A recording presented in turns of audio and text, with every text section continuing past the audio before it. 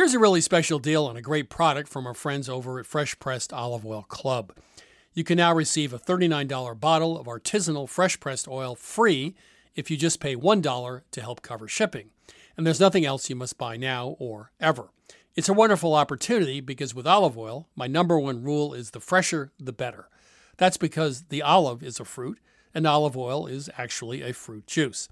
Like any other fruit juice, extra virgin olive oil is at its glorious peak of freshness, flavor, and nutritional potency when fresh squeezed.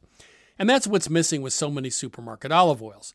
After sitting on the shelf for months or even years, they've lost their freshness and can't compare with just pressed EVU shipped direct from the new harvest. Here at Milk Street, we really like these oils' vibrant, grassy flavors, as well as the intoxicating aroma, just like a garden in a bottle. Prove it yourself with no obligation to buy anything ever. For your free $39 bottle direct from an award-winning artisanal farm, go to getfresh177.com. That's getfresh177.com. One last time, getfresh177.com. Life is full of what-ifs. Some awesome, like what if AI could fold your laundry? And some, well, less awesome, like what if you have unexpected medical costs? United Healthcare can help get you covered with Health Protector Guard fixed indemnity insurance plans. They supplement your primary plan to help you manage out-of-pocket costs. No deductibles, no enrollment periods, and especially no more what-ifs. Visit uh1.com to find the Health Protector Guard plan for you. Hi, I'm Daniel, founder of Pretty Litter. Did you know cats tend to hide symptoms of sickness and pain? I learned this the hard way after losing my cat, Gingy. So I created Pretty Litter, a health monitoring litter that helps detect early signs of illness by changing colors, saving you money and potentially your cat's life. Pretty Litter is veterinarian developed, and it's the easiest way to keep tabs on your fur baby's health right at home. Go to prettylitter.com and use code ACAST for 20% off your first order and a free cat toy. Terms and conditions apply. See site for details. Icons, have you heard of Cozy Furniture? Now, if you haven't, Cozy's a North American company that thoughtfully designs furniture made for modern living. Cozy strives to provide really good furniture and a great furniture shopping experience with super elegant, high-quality products, fast delivery, and easy assembly. They have couches that are customizable, even customizable over time. So in the future years, you can add modules to them. I mean, they also offer washable rugs, wall shelving, credenzas, TV stands, accessories, coffee tables, sofas. Cozy has so much, and it's all thoughtfully designed furniture made again, for modern living. It's a really great experience when you're shopping at Cozy. They really have great customer service. I think it's fantastic. And I love the couches they offer, but they have so much. And that's what I love most is that you can customize those couches over time. Plus, all this stuff is elegant, affordable. Cozy offers things that are great value to customers with direct-to-consumer business structure. So that's why they're able to get it to you at those affordable prices. So transform your living space today with Cozy. Visit Cozy, that's COZEY.com. Again, CEOZEY.com. Cozy.com to start customizing your furniture now.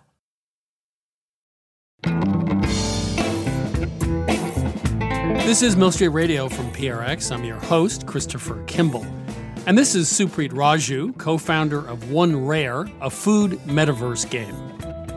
So the One Rare NFTs are basically focused on a very simple idea. How we cook at home is exactly replicated onto the blockchain. So let's say at home we're craving French fries. Now to make French fries, the most basic things we need are cooking oil, potato, and salt. In One Rare, you can simply claim the French fry NFT by collecting the ingredient NFTs of these three particular things. So you come into our Foodverse, you can farm for them or you can buy them from the farmer's market. And once you have the cooking oil, potato, and salt, you can head to our kitchen, check out the French fry recipe, and then in your wallet, automatically these ingredients would be taken away. And what you'll be left with is your French fry NFT. That was Supreet Raju, co-founder of One Rare. So what exactly is a French fry NFT, and what does food in the metaverse really mean? So to help us better understand, I'm joined by Abigail Kaffler. She's the author of the Bustle article, How Will We Eat in the Metaverse? Abigail, welcome to Milk Street. Thank you so much for having me. So before we get into the interesting and confusing topic of eating in the metaverse, Let's define a few terms. What is a metaverse? So the definition varies depending on who you talk to, but it's basically kind of a virtual world that has a lot of different components. So it could include virtual reality, augmented reality, and often when people are talking about it now, there's an element of cryptocurrency that people are using to participate in it. And that's kind of the digital economy of the metaverse. Okay, so what about NFTs, non-fungible tokens? I think most people know what they are, but maybe we should start with a clear definition. Yeah, so it's a way to record who owns something virtual. So that could be, for example, an old tweet or a piece of digital art, or it could be a certificate to a specific food item, which we'll talk about. And that's something that you can trade, you can sell, and it's recorded that you're the one who purchased it. Going through your article, it seems to me there are two categories. Mm-hmm. There's a category where the metaverse interacts with real life in some way, where you actually do get to eat a meal. Right. Instead of having a non-fungible token for, a Singapore curry that you can't eat. Mm-hmm. And then there are versions of the metaverse that exist entirely in the metaverse with no real-world connection. And that's a theme I'd like to follow up on as we go along, because it seems to me when you connect to the real world, it seems to be more interesting to me. But in any case. I agree. So let's do the dinner club. Yes. This one has a real world connection. How does it work? So this is called Dinner DAO. And just to define another term, a DAO is a decentralized autonomous organization, and it's an organizational model that's used a lot in this space. And what I think is interesting about this is that it's basically a supper club, except instead of, Venmoing a friend or someone puts their card down to get the points, you purchase your membership in cryptocurrency, and then that amount of money that everyone puts in, I believe there are 8 slots, that's what the money that you use to buy the dinner. Okay, let me just call this out, okay? You don't need an NFT to do this. No. Or a blockchain or anything else. I mean, you could just have a supper club. You could have done this using a telephone. Right. So why is the NFT or Discord central to this idea? It just seems like it's an old idea, a supper club, and someone's kind of making it, sexy. Absolutely. I think for a lot of the members, at least so far, they are already interested in this space. And it's a great way to meet different people. Because sometimes, let's say you start a supper club through, alumni of a school or everyone who has a child at a certain school, it would already be people in your network. Whereas the rule for this one is you can't invite more than one person in real life. So it's supposed to sort of use that like third degree network connection, which of course there are other ways to do. But I think the appeal is that it's a way to experiment with this technology in kind of a low stakes way, because you can try out new apps, you can try out new cryptocurrency, but it's only a 6-month commitment. People are paying the equivalent of about $300 for a couple dinners. It's kind of low risk. Okay, now let's get to an example that's a bit more virtual, one rare. We heard from the co-founder, Supreet Raju, earlier about creating a French fry NFT. Yes. And I have to say, I just don't get this. Virtual restaurants and virtual farmers markets, could you explain this to me? Does this really have a future? Yeah, so One Rare is kind of billed as the world's first food metaverse, and they try to really capture a lot of aspects of the food world. The restaurants will have dishes from an actual restaurant. There's a digital farmers market where there's ingredients. Wait. Yes. Have dishes. These are virtual dishes. Right, but they do correspond to actual menu items, and while it's not necessarily practical, for example, if I'm on One Rare and I purchase a dish from a chef in Singapore, I'm in Brooklyn, that doesn't mean I get a free flight to go to Singapore and try it. That would be cool. But it means that theoretically, if I do go to this restaurant, I would be able to use my token to get that dish. So I get the token. I don't go to Singapore, right? But I have a token. What does it actually get me? So it would be kind of added to your wallet, and it's just a way for you to appreciate a cuisine or a specific dish. You can also trade it or sell it. So perhaps there's someone that you meet in One Rare browsing the farmer's market who does live in Singapore or has plans to travel there. And then they might have something for, a restaurant in the US. So there's that opportunity for exchange. But unless you actually show up at the restaurant, you don't get anything tangible. But I do think there's a gaming element too. So you don't have to purchase things all the time. You could also just kind of bop around and visit different areas. And, the founders really want people to, one, kind of learn about global food culture. That's a big passion of theirs. And then the other thing is they want people to just learn about the blockchain and get comfortable in this space. How does it work to buy something with this technology, et cetera. Now, what about the Norwegian wine company? This one actually makes sense to me, but you want to explain how it works?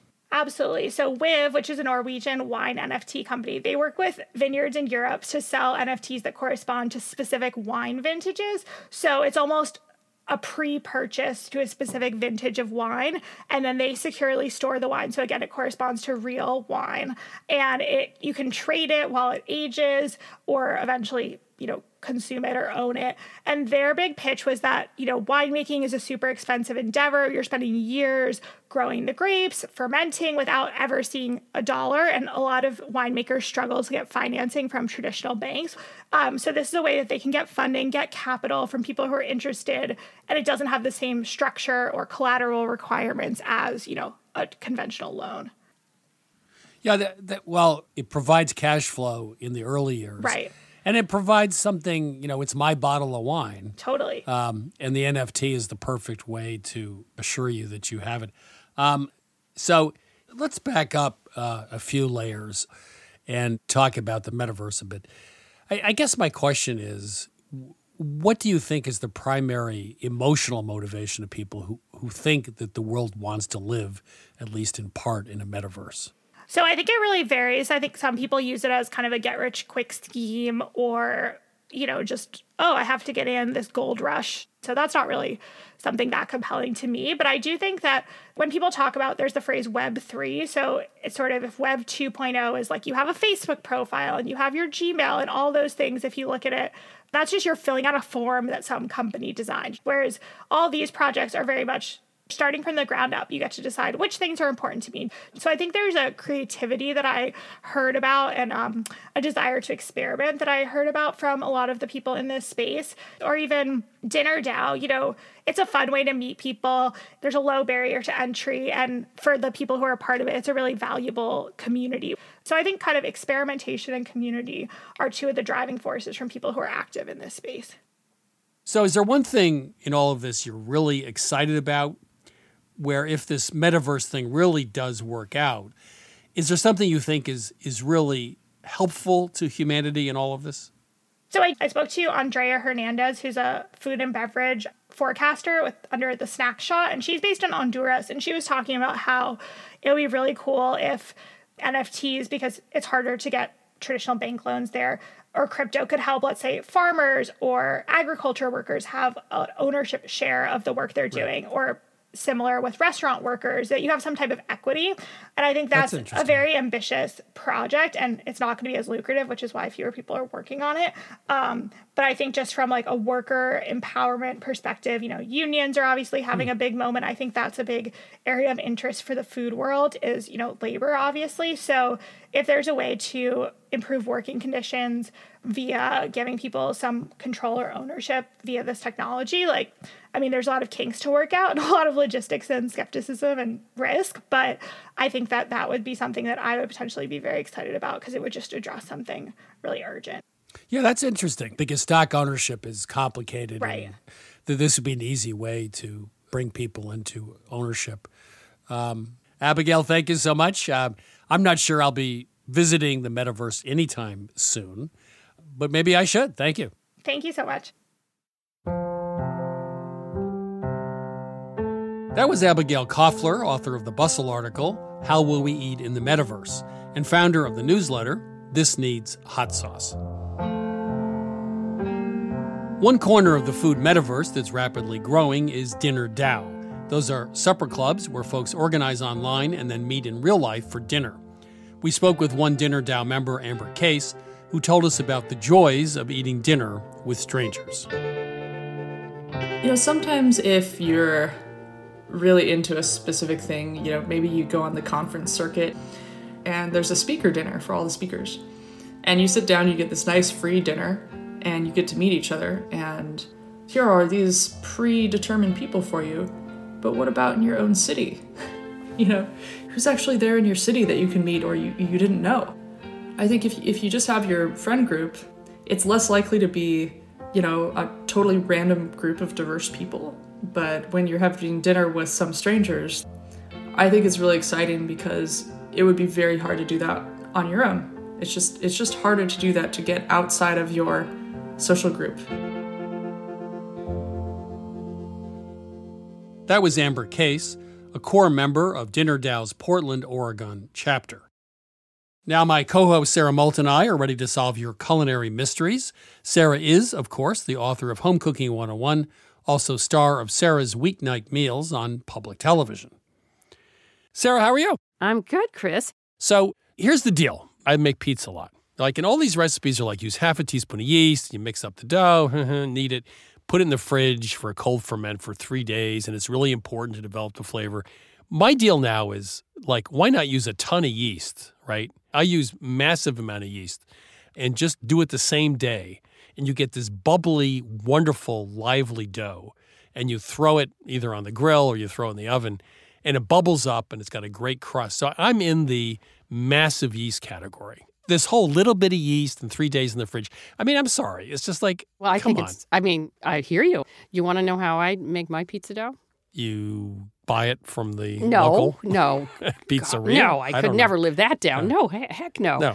I use the rapid rise yeast, and I throw it in the food processor with some flour, and then you add hot water because it's rapid rise, and I add a little bit of oil for flavor, whiz it up, let it rise for an hour, and then it's good to go. Yeah. Boom. Do you use a whole package? No, you don't need to use that much more.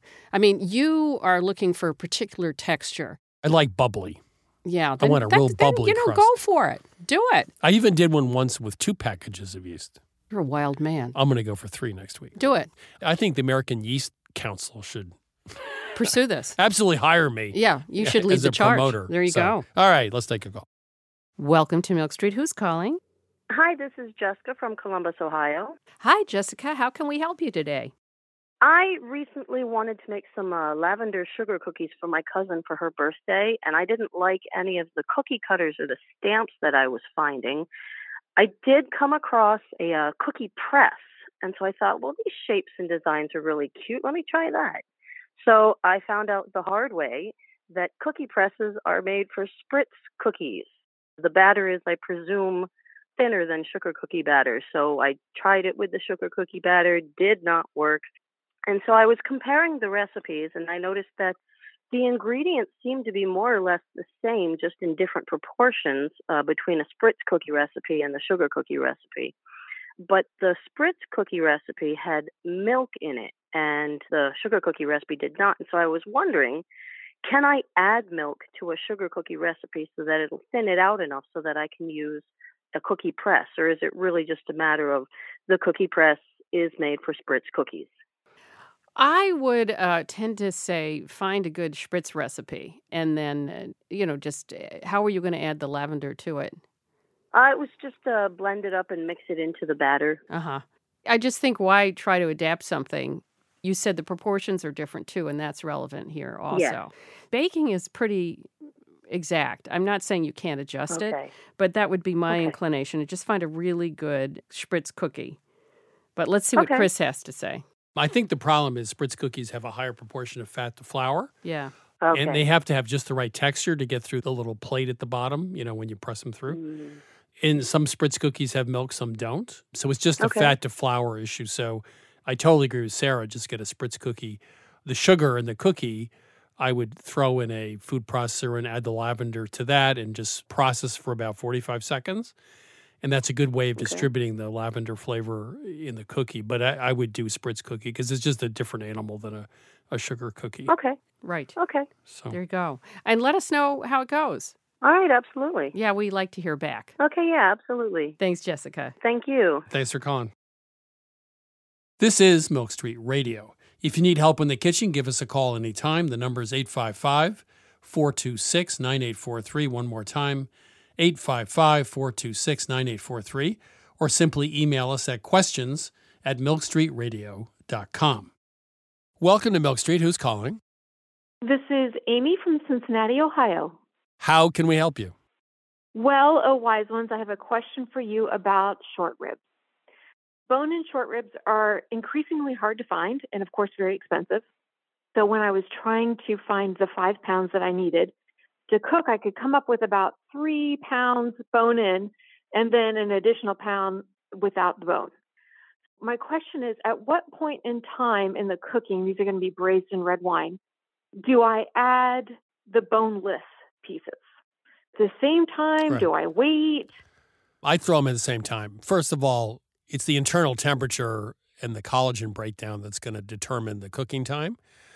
With a bone, it will change cooking time a little bit, but you're not dealing with, a large bone and a lot of meat. And so what I would do was put them in at the same time, and then I'd start checking maybe 45 minutes or half an hour before they're supposed to be done. I would just temp the boneless ones to see if they're done. If they are, you can just take them out. The other thing is it's pretty hard to overcook short ribs. I mean, they're just going to keep getting tender. So if they get to 195 or 205 or whatever, it doesn't really matter that much. Okay. You can braise short ribs for an extra half hour. It's not going to hurt them. And you very often do that when you reheat them anyway. So I put them at the same time, maybe half an hour before they're supposed to be done, temp them, with a fork tender. If they're fork tender, you can take them out and then finish cooking the others. Okay. But by the way, boneless short ribs are now at Mill Street sort of our go-to stew meat. They're really delicious. They cook up really well.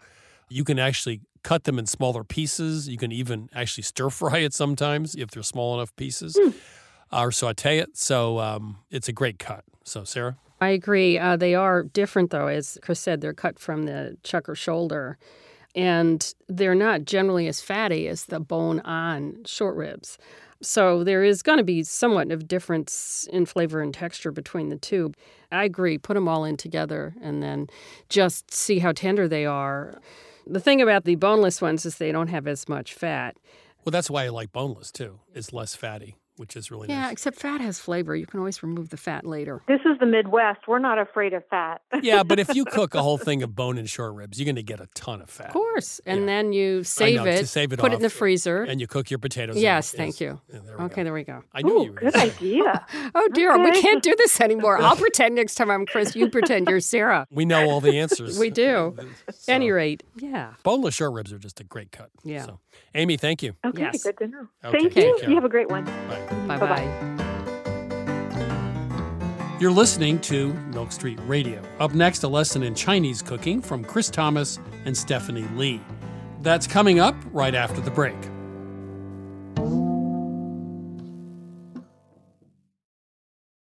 Hey, Chris Kimball here, asking for a favor. There's something you can do to help us out. Just leave a review on Apple Podcasts or wherever you listen to Milk Street Radio. Tell us and new listeners what you love about the show and why you listen every week. We'd really appreciate it, and thanks. I'm Christopher Kimball, and now here's a word from our friends at Allagash Brewing Company, who love food as much as we do here at Milk Street. Hi, this is Jason Perkins. I'm the brewmaster at Allagash, and I've been making Allagash White in Portland, Maine since 1999. So a white beer is a very old style of beer. Traditionally, it was brewed with spices of some type, typically coriander and orange peel. And I think one of the things that makes Allagash White distinctive and different is the rare combination of complexity and drinkability. And it's sometimes remarkable to stop and realize that I never get tired of it. I'll open a can or I'll pour a glass, and the first sip, and I'm like, man, this beer is good.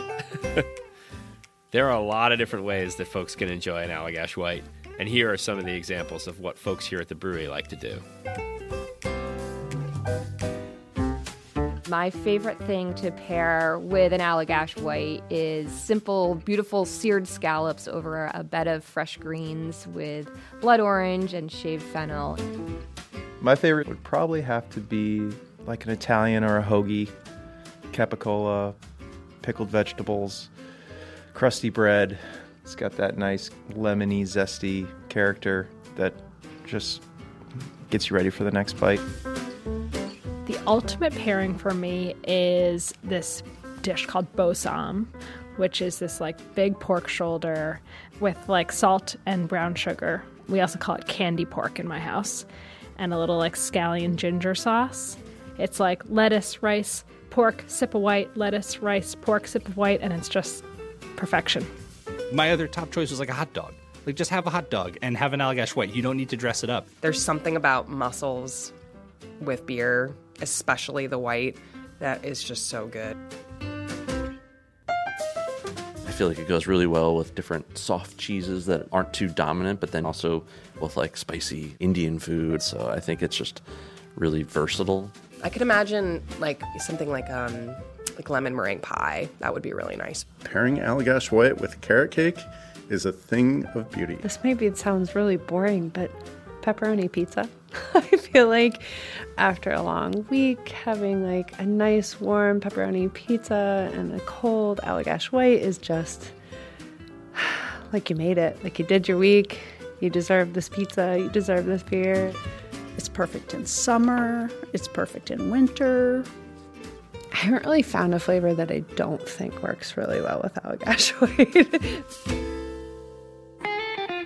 Yeah, so not only do I drink it while I cook, I often cook with it. So if I'm creating some kind of stew, I'll add a little bit of Allagash White to it.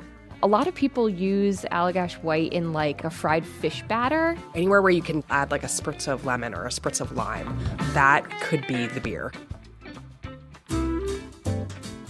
We are very food-minded here at Allagash, obviously.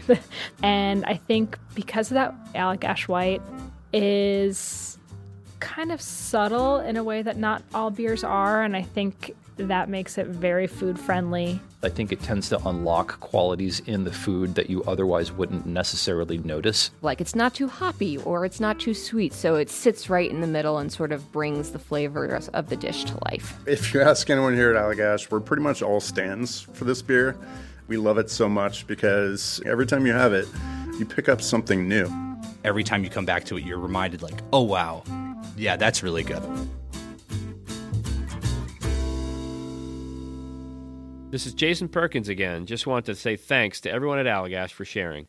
You can try Allagash White at home, too.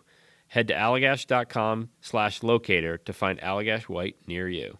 For 21 plus only, please drink responsibly. Allagash Brewing Company, Portland, Maine.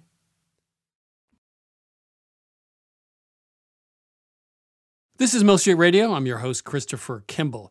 In 2017, Chris Thomas and Stephanie Lee started their YouTube channel, Chinese Cooking Demystified. They travel around China in search of the best recipes and techniques, such as hot dry noodles from Wuhan and egg-wrapped potato from Guoyang. Chris and Stephanie, welcome to Milk Street. Thank you for having us. Yeah, thanks for having us, Chris. Pleasure. I love your YouTube channel. I love your work. We actually have a friend in common, Kenji Lopez-Alt. He was just telling me about your scrambled egg method, which I watched, by the way. I was really interesting because I like, we share the same kind of preferences. You like eggs that are moist, rich, and silky. I think the French refer to it as snotty eggs because they're not dry and overcooked. But could you explain how you do your eggs? It's really an interesting method. Chris is the egg guy between us. I'll let him tell the story. Yeah, so the specific kind of way, it's called huadan. There's a few different approaches to it.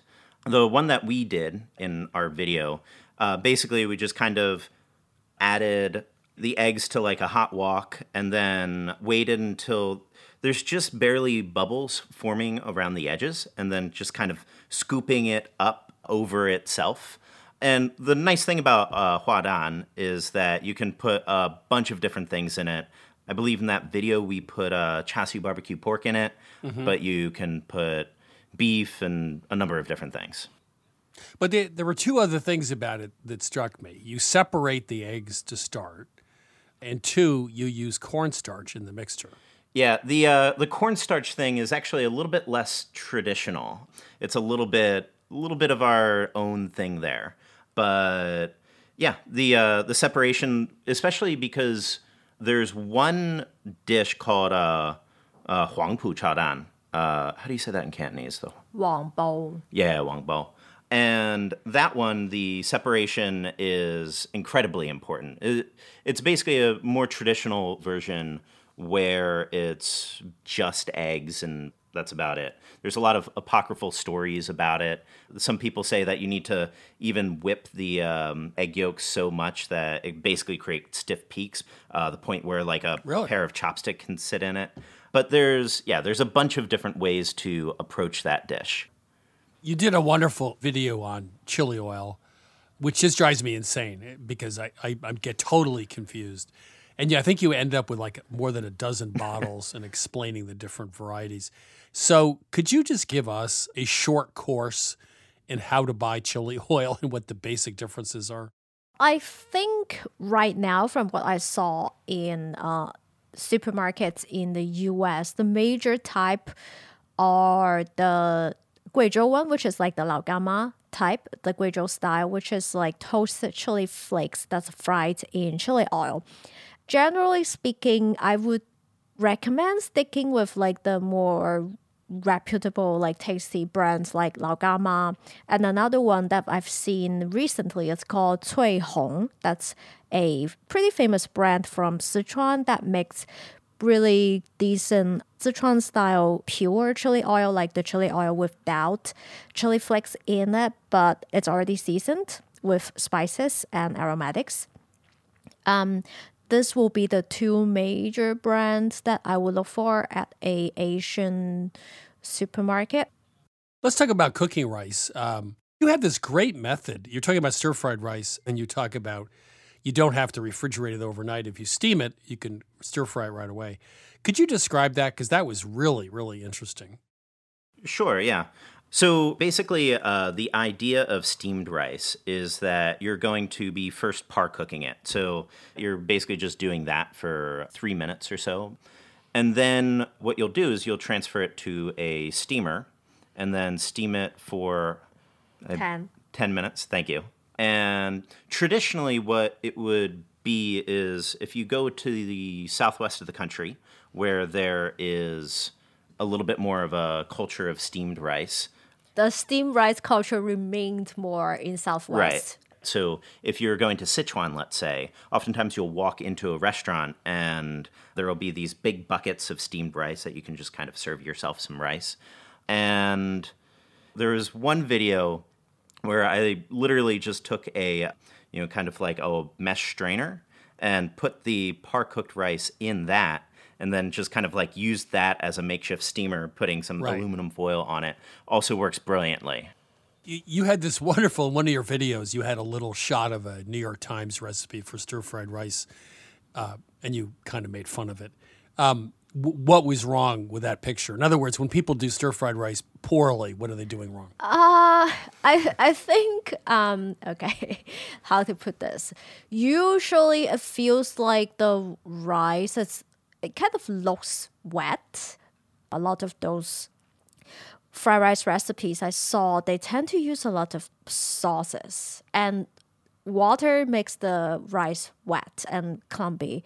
And the texture is just weird.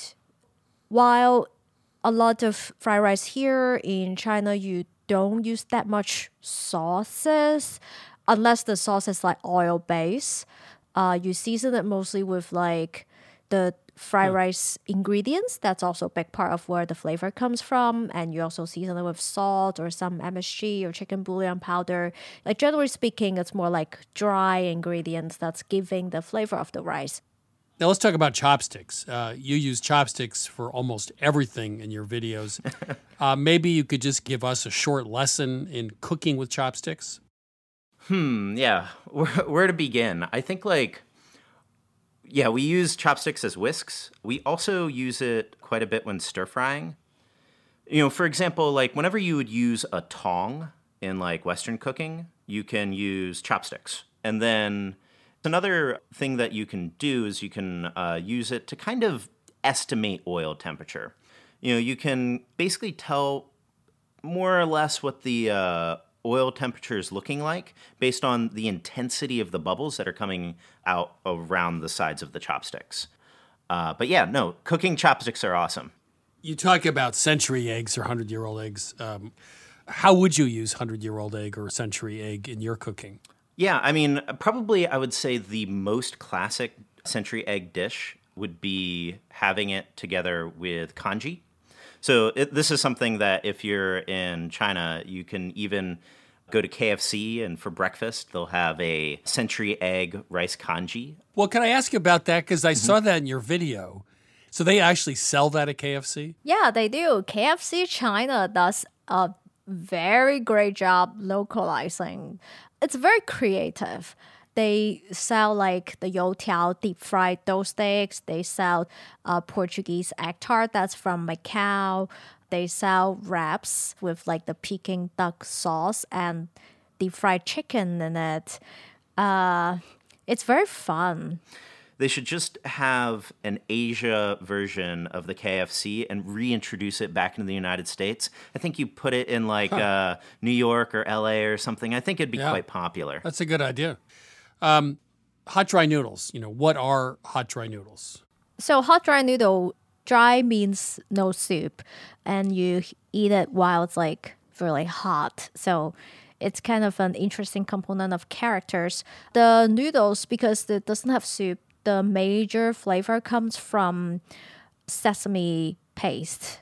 In the old days, the noodles, it's mixed with sesame paste and toasted sesame oil. And nowadays, people kind of like change the toasted sesame oil into using like a master stock in flavoring it.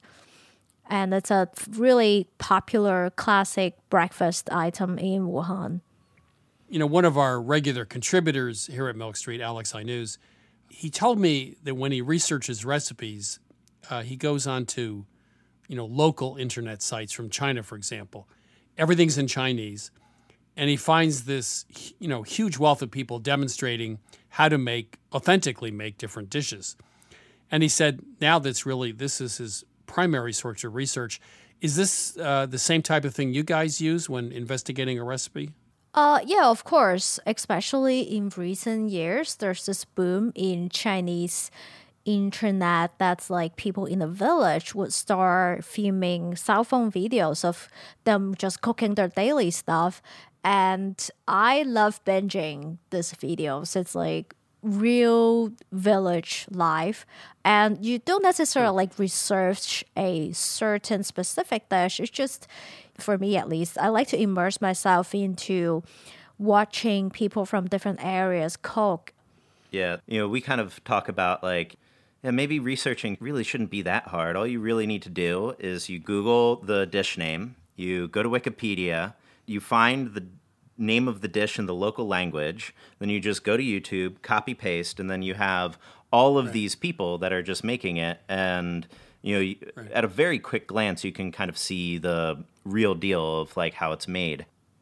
So, last thing, is there something you could suggest that everybody here at home could include and make part of their regular repertoire?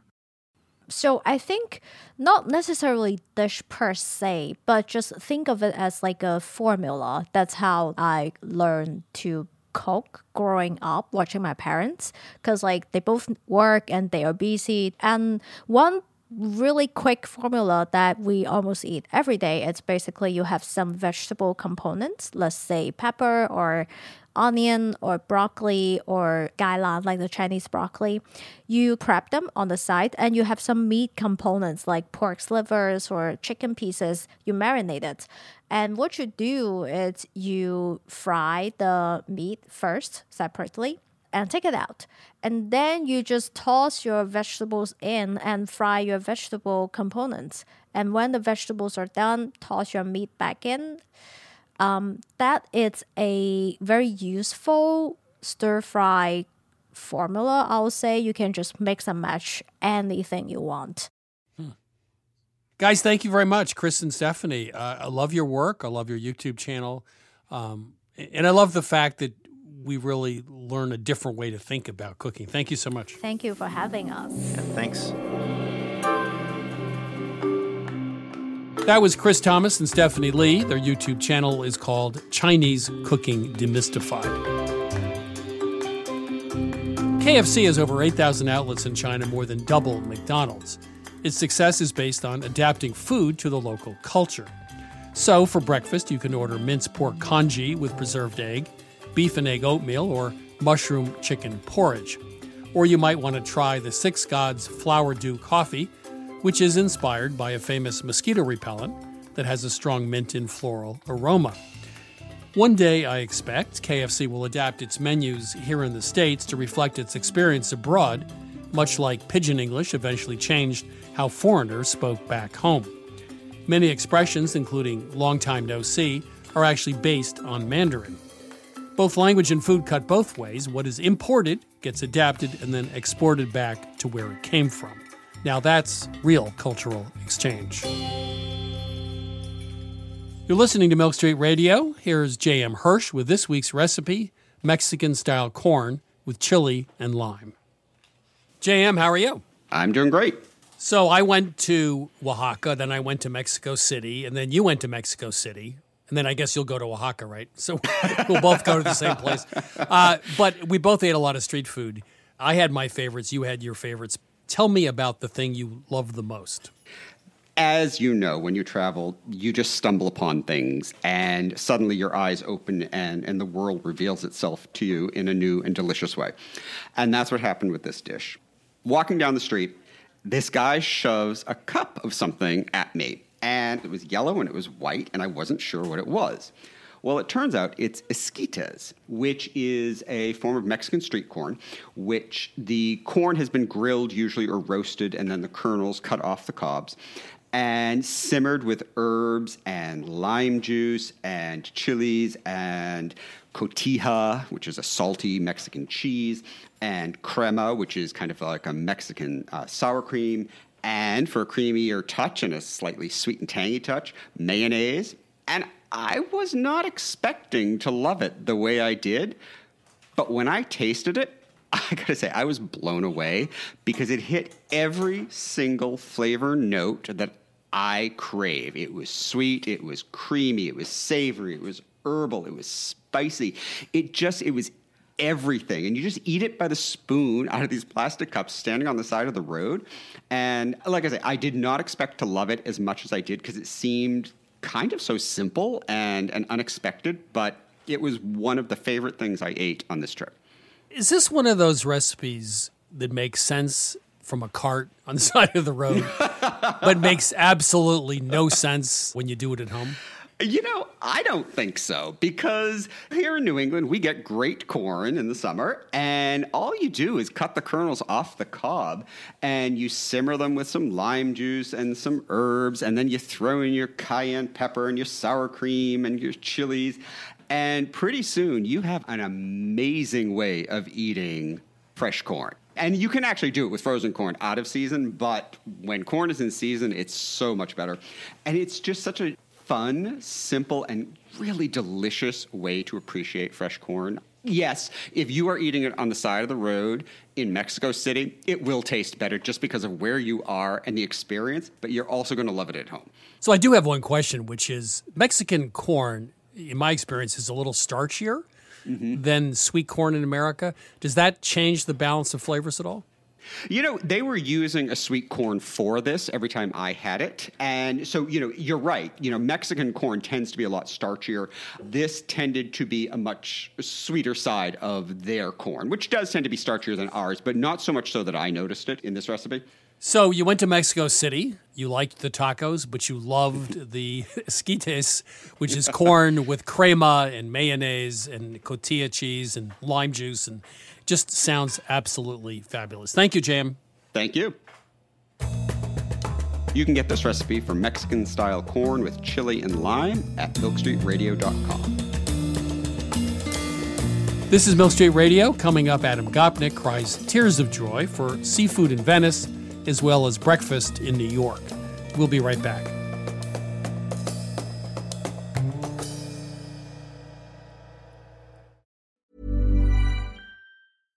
Mom deserves better than a drugstore card. This Mother's Day, surprise her with a truly special personalized card from Moonpig. Add your favorite photos, a heartfelt message, and we'll even mail it for you the same day, all for just $5. From mom to grandma, we have something to celebrate every mom in your life. Every mom deserves a Moonpig card. Get 50% off your first card at moonpig.com. Moonpig.com. Hi, I'm Daniel, founder of Pretty Litter. Cats and cat owners deserve better than any old-fashioned litter. That's why I teamed up with scientists and veterinarians to create Pretty Litter. Its innovative crystal formula has superior odor control and weighs up to 80% less than clay litter. Pretty Litter even monitors health by changing colors to help detect early signs of potential illness. It's the world's smartest kitty litter. Go to prettylitter.com and use code ACAST for 20% off your first order and a free cat toy. Terms and conditions apply. See site for details. This message comes from BOF sponsor eBay. You'll know real when you get it. It'll say eBay Authenticity Guarantee. And you'll feel it. Maybe it's a head-turning handbag, a watch that says it all, jewelry that makes you look like the gem, or sneakers and streetwear so fresh every step feels fly. eBay gets it. So look for the blue check mark next to that thing you love. And be confident that every inch, stitch, sole, and logo is checked by experts. With eBay Authenticity Guarantee, you can trust that feeling of real is always in reach. Ensure your next purchase is the real deal. Visit eBay.com for terms. Mom deserves the best, and there's no better place to shop for Mother's Day than Whole Foods Market. They're your destination for unbeatable savings, from premium gifts to show-stopping flowers and irresistible desserts. Start by saving 33% with Prime on all body care and candles. Then get a 15-stem bunch of tulips for just $9.99 each with Prime. Round out Mom's menu with festive rosé, irresistible berry chantilly cake, and more special treats. Come celebrate Mother's Day at Whole Foods Market. Hey, this is Chris Kimball, and I need your help. We're working on a story about the battles we all have in our home kitchens. Maybe you're tired of your partner telling you how to cook, or maybe they always leave a mess, or maybe you're frustrated by your loved one's highly restrictive diet. We want to hear about your kitchen dramas, from the biggest food fights to your everyday grievances. You can leave us a voicemail at 617-249-3167, 617-249-3167, or send a voice memo to radiotips@177milkstreet.com. One more time, call us at 617-249-3167, or email us a voice memo at radiotips@177milkstreet.com. Please include your name and where you're calling from, and thank you.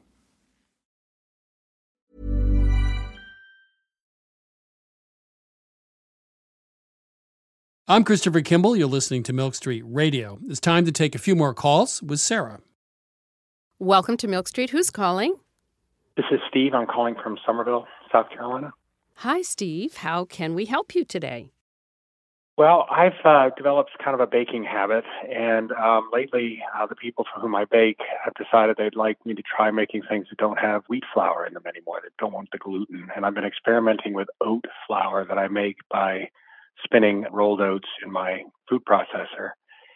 And in cookies, that seems to work okay. But in other things like brownies, there's a distinct graininess that is not pleasant. And I'm just wondering if you have any suggestions on how to not have that be a problem. You grind up your own oats, did you say? Yeah, I'm just buying like Quaker oats and spinning them in my food processor. And I've tried doing it in a blender as well, and that doesn't seem to do any better. What kind of blender do you have?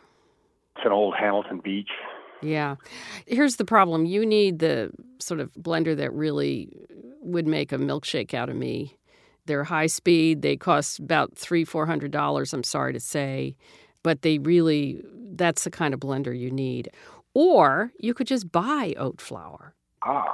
The problem is it's just not fine enough because you don't have the right tool. Chris, any thoughts? Oats have those little gnarly bits. I mean, commercial oat flour will be significantly finer and better.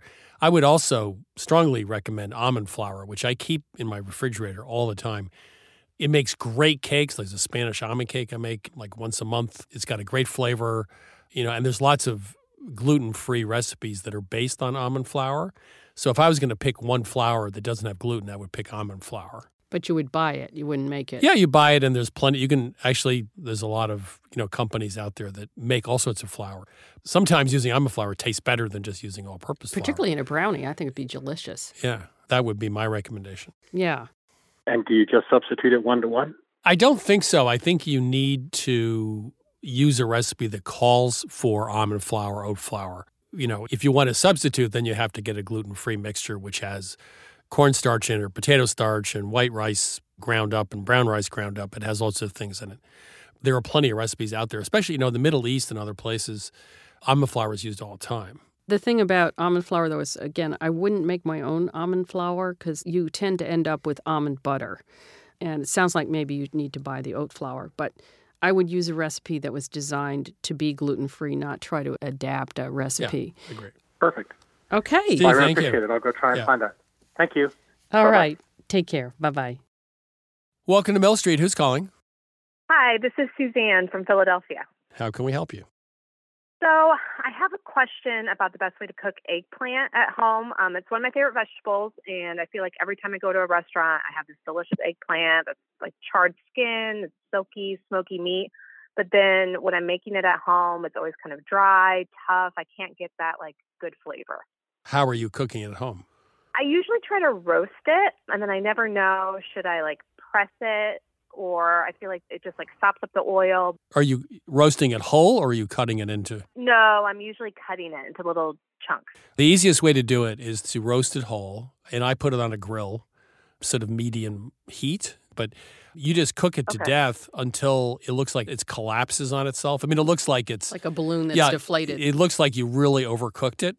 It looks gnarly. Okay. And you let it cool, and then you can slice it in half and scoop out. And it should be like good baba ganoush. It's going to be very loose and creamy. And then I love to put tahini in it is really good. Pomegranate molasses is really good with it. Herbs in it, whatever. But you just have to cook it to death, essentially. If you're doing that in the oven, at what temperature would you do that at? I do it probably 425. I do it on a rack over a baking sheet, probably. Okay. Another thing you could do if you don't want to do it whole is to have it lengthwise and then score it and then you can do that too. Sear it. You can sort of treat it like meat where you do the reverse sear or you sear first. Right. So you either cook it lower and get it really, really soft and then run it under the broiler, or you sear it maybe even on top of the stove, cut side down, and then finish it in the oven low and slow. Let it totally melt and get tender.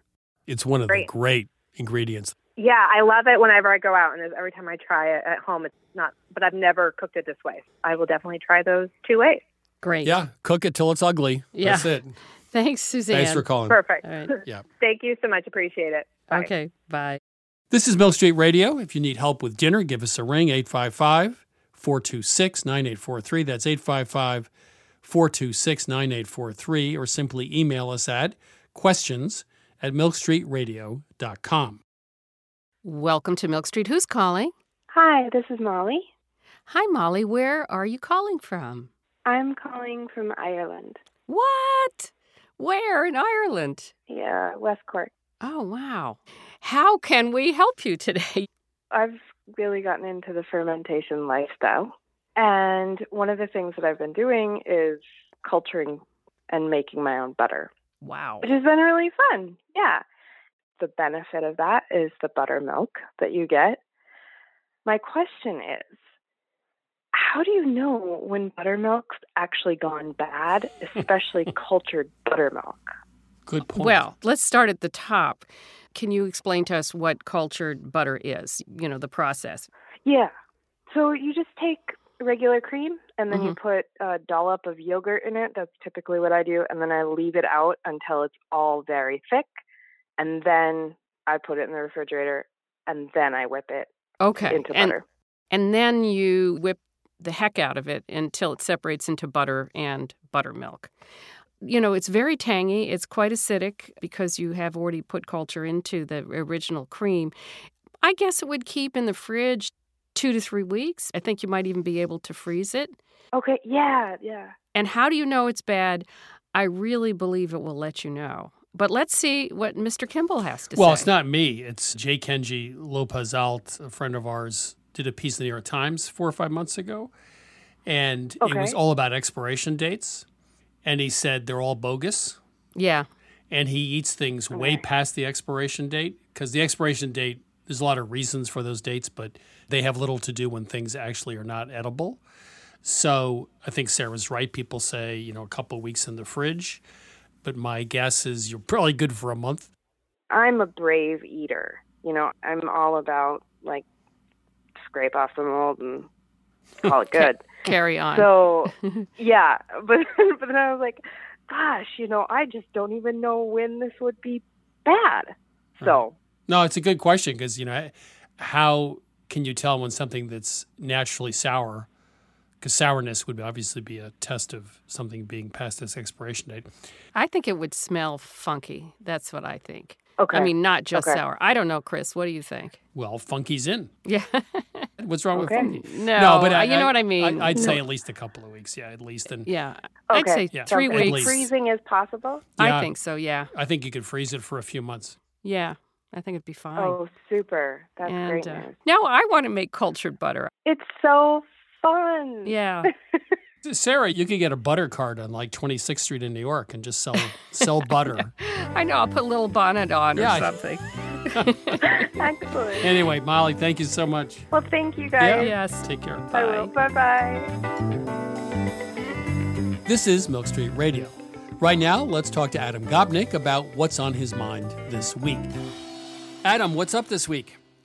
Well, I have been thinking about and, in fact, participating in that extraordinary human emotion that we call crying for joy. When we cry for joy, it's the best kind of crying we do. In fact, it may be the most joyful kind of joy we ever possess. And I have been thinking lately, Chris, about when we cry for joy in the presence of food. I should add immediately that I am not an easy crier. I can sit dry-eyed through Little Women or A Christmas Carol without any difficulty. But not very long ago, I was in Venice and I went to the fish market, the famous Mercato near the Rialto Bridge, and seeing the tiny little vongole and the rich calamari and the countless kinds of shrimp and the bright, deep red tuna, I found tears coming to my eyes. I began to cry for joy at the presence of all that beautiful fish. Do you remember Daisy Buchanan in The Great Gatsby? Yes, I do. Cries for joy at the presence of Gatsby's beautiful shirts. Yes. Well, that's exactly how I felt about all that Adriatic seafood. And I bought the vongole and I took them back to our little apartment and I made a linguine alla vongole for my wife and a friend. I was so overcome, literally overcome with emotion. And I began to think, Chris, about other times in my life when I've had that rare and special emotion of crying for joy in the presence of food.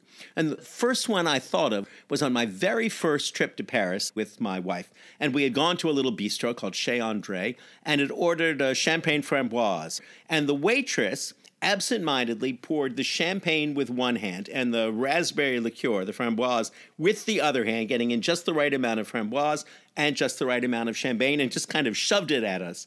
And tears came to my eyes at the casual beauty of what she'd done. And then when I tried to think of a third instance of this, I remembered coming back from a trip to Paris one summer and going out with my then young, now fully grown son Luke at 6 a.m. to get a New York City coffee shop breakfast at my favorite coffee shop and ordering the usual eggs and bacon and potatoes O'Brien, those good coffee shop potatoes, and coffee and rye toast, and having exactly the same emotion of being overwhelmed, crying for joy at the presence of that good breakfast.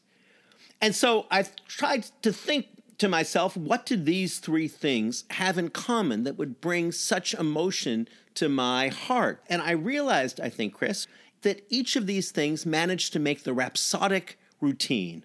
They take something that is in itself amazing, the beautiful history of fish in Venice, or the Parisian combination of sobriety and efficiency, or simply the wonderful American abundance of the coffee shop breakfast. And instead of celebrating them, they just sort of shrugged at them. And then it occurred to me that that's exactly when our feelings are most moved, even those of us who are not easy criers. The best tears sneak up on us from behind. Well, I would say one other thing, which is similar to what you said. I think when you discover perfection in the ordinary, all of a sudden you find the sublime where you don't expect to find it. And you go like, wow, there's something mercurial and wonderful about this thing in a very plain setting. And maybe that applies to many more things in life than food. I think it does. And it isn't the normal emotion or one of the normal emotions that we get through the joys of cooking. It isn't the sense of satisfaction or generosity, sharing all of those positive emotions. It's the thing that sneaks up on us and says, wow, this is really extraordinary, and nobody is making a fuss about it.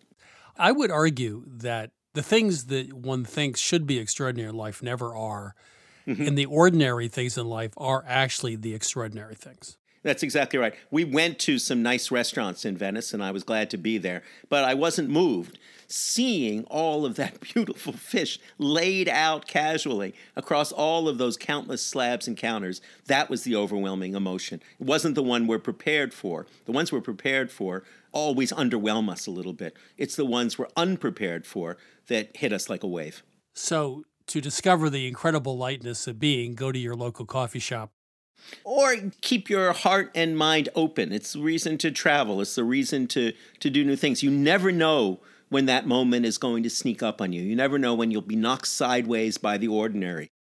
Knocked sideways by the ordinary. Well said. Thank you, Adam. Pleasure talking, as always. That was Adam Gopnik, staff writer at The New Yorker. That's it for this week's show. You can find every single one of our episodes on Apple Podcasts, Spotify, Amazon Music, MilkStreetRadio.com, or wherever you get your podcasts. You can learn more about us here at Milk Street. Just go to 177milkstreet.com. There you can download each week's recipe, watch our television show, learn about our magazine and latest cookbook, The World in a Skillet. We're on Facebook at Christopher Kimball's Milk Street, on Instagram and Twitter at 177milkstreet. We'll be back next week, and thanks as always for listening.